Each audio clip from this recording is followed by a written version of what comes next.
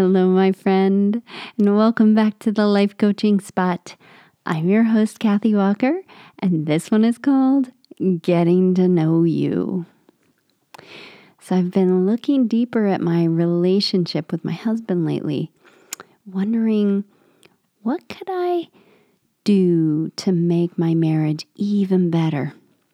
How can I show up in such a way that allows the relationship to blossom in ways that I never could have imagined? So I'm aware enough at this point in the game to know that it's up to me and me alone, really, because I'm the one who decides how deep my relationship can get for me, right? Because I can only control my own behavior. I'm always holding the key in my pocket, and it's just whether or not I decide to use it. And I get really excited when I discover more ways for the relationship to grow. Now, I'm not saying at all that my husband doesn't have equal power. He does, but I don't have control over his choices, only mine.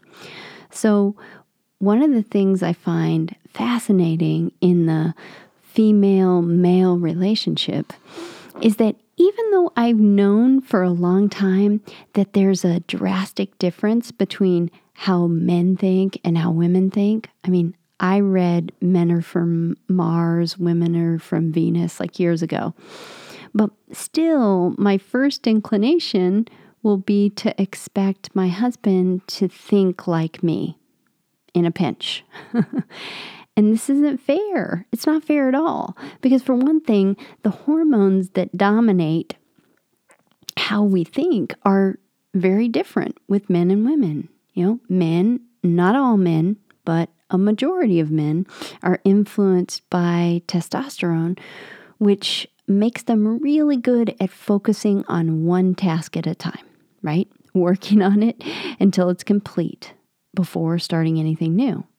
Now, women, not all, but a majority of us are largely influenced by estrogen, making it easy for us to multitask, right?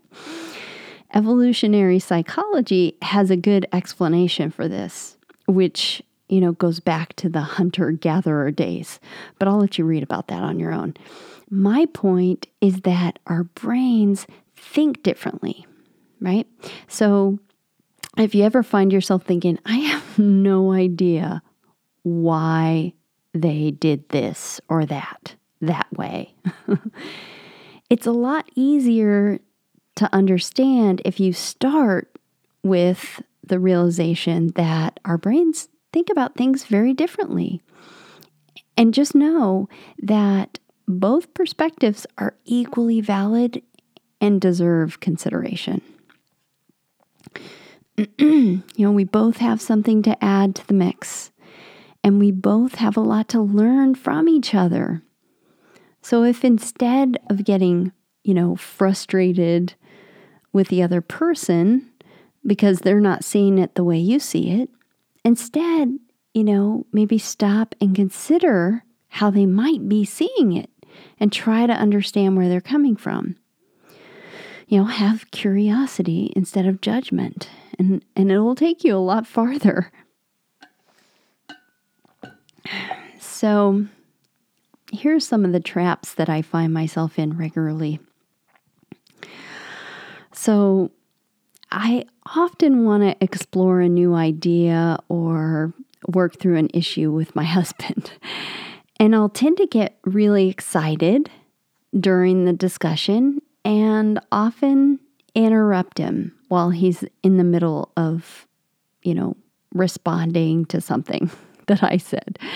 I'll jump ahead thinking I already understand what he's trying to say, and throw out other new things to consider to move the conversation along faster or something like that, when he hadn't even had a chance to fully express his thought. And this, it happens more than I like to admit, or I'll ask him a question and before he has a chance to finish, I'll I'll throw out another question. So he feels cut off. And luckily, he'll tell me when I'm doing that. He'll, usually turn to me and like, hey, you didn't even hear what I said. And oftentimes I'll say, oh no, I knew what you were going to say. And he'll say, okay, tell me what I was going to say. Go ahead. And so I'll tell him what I thought he was going to say. And of course, yeah, maybe that is what he was going to say, but there was more that I missed out on. And looking back at partners I've had in the past, when we've been in conversations and they've kind of stormed out, they'd leave without me realizing what had happened. I'd just be standing there going, what's wrong? What happened? I had no idea.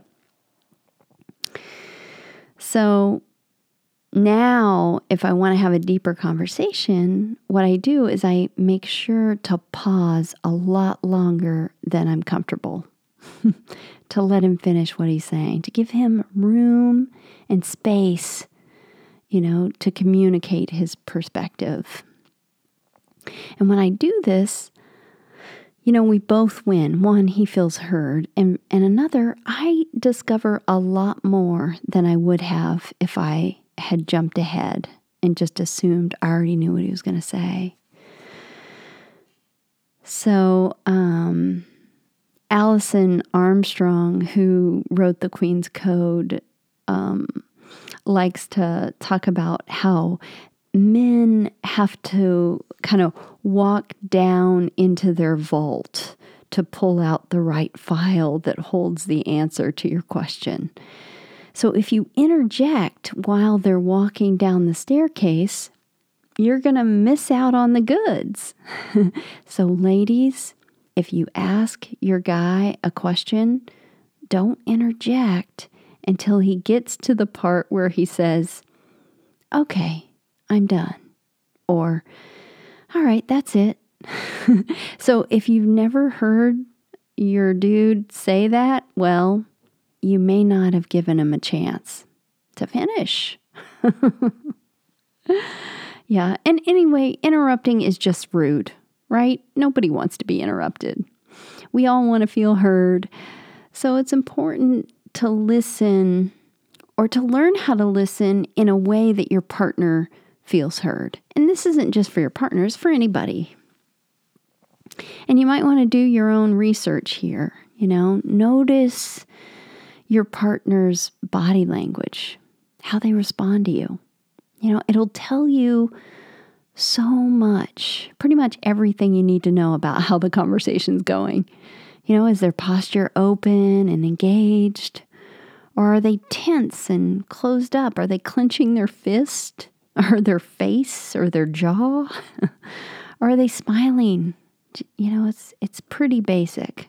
Are they standing up straight and tall? Or are they slumping down, feeling beaten down or defeated? Look for these cues. Notice whether they're receiving what you're saying or if it's shutting them down.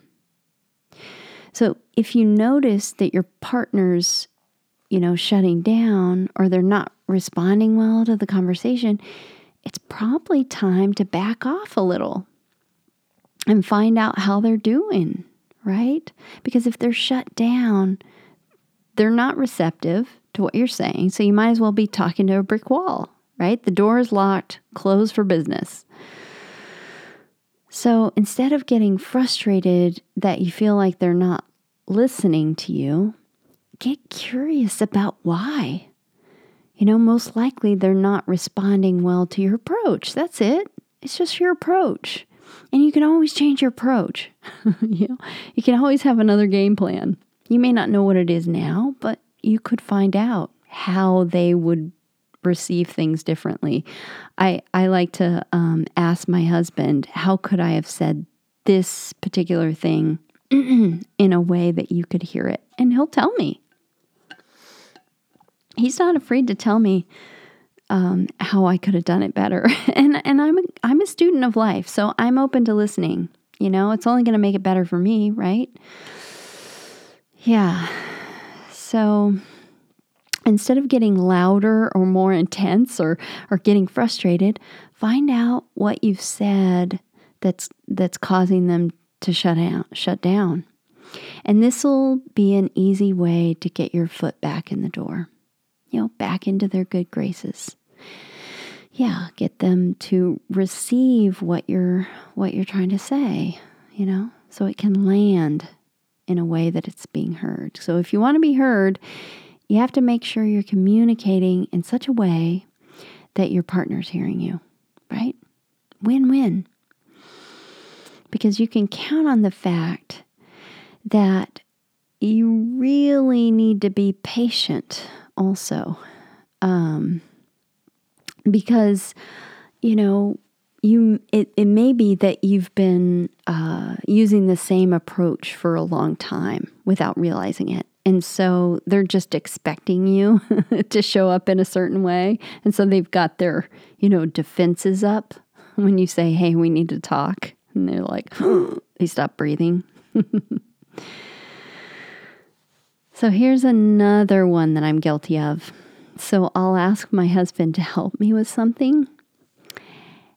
And then if he doesn't act fast enough, I just do it. I just do it myself. And I used to do it in such a way that I would kind of be annoyed that he didn't do it and that I'm having to do it. And I'd make up some kind of story in my head, a martyr story, of course, like something like, well, I guess I just have to do it all myself. But luckily, I learned that I needed to have more patience. I needed to learn that, he will get to it, but he may be in the middle of something else right now. And that something else may not look like anything important to me, but for him, it may be important. He may just be standing there thinking about something important, And so he may need a minute or 2 or 5 or even 10 to switch gears. But I'll still catch myself doing this behavior. But now I'll kind of laugh at myself, at my own impatience, right? So I won't be resentful that he didn't do it. I'll kind of giggle and be like, oh, honey, you didn't even give him time. Instead of being annoyed, right? And I might even laugh with him about my own lack of patience. So he doesn't feel hurt, in any way, that I didn't let him do what I asked him to do. Because the truth is, it's the nature of men to provide for their partners. It is. I mean, that goes back into their DNA, right? They want to be able to provide on some level. And if you search, you'll find it. I promise. Yeah. So I've learned that this behavior of asking for something and then doing it myself can be emasculating on many levels. Because it sends out a message that, I don't trust that he can do it or that he's going to do it, right? So I don't trust him. But it also takes away his opportunity to provide for me and make me happy in some way, right? Which can be kind of damaging for the relationship. So over the years, I've learned these little things that have really made our relationship better. And I'm still searching. And, as I find out more, well, I'll have another podcast about it. So just some food for thought. If you've ever felt frustrated in relationship, just try to remember that men and women are very different. and the way that they think. And it's actually a beautiful, beautiful thing. We both have something to bring to the relationship. But, if you find a way to stop and look through a different lens, just for a minute, look through another lens, look through their lens, and have them teach you how to look through their lens by listening to how they see it. And be curious, because then you'll really begin to appreciate the gifts. Yeah, blessed be. If you want to find out more about life coaching, you can visit my website at thelifecoachingspot.com. And I can't wait to see you there. Peace and blessings.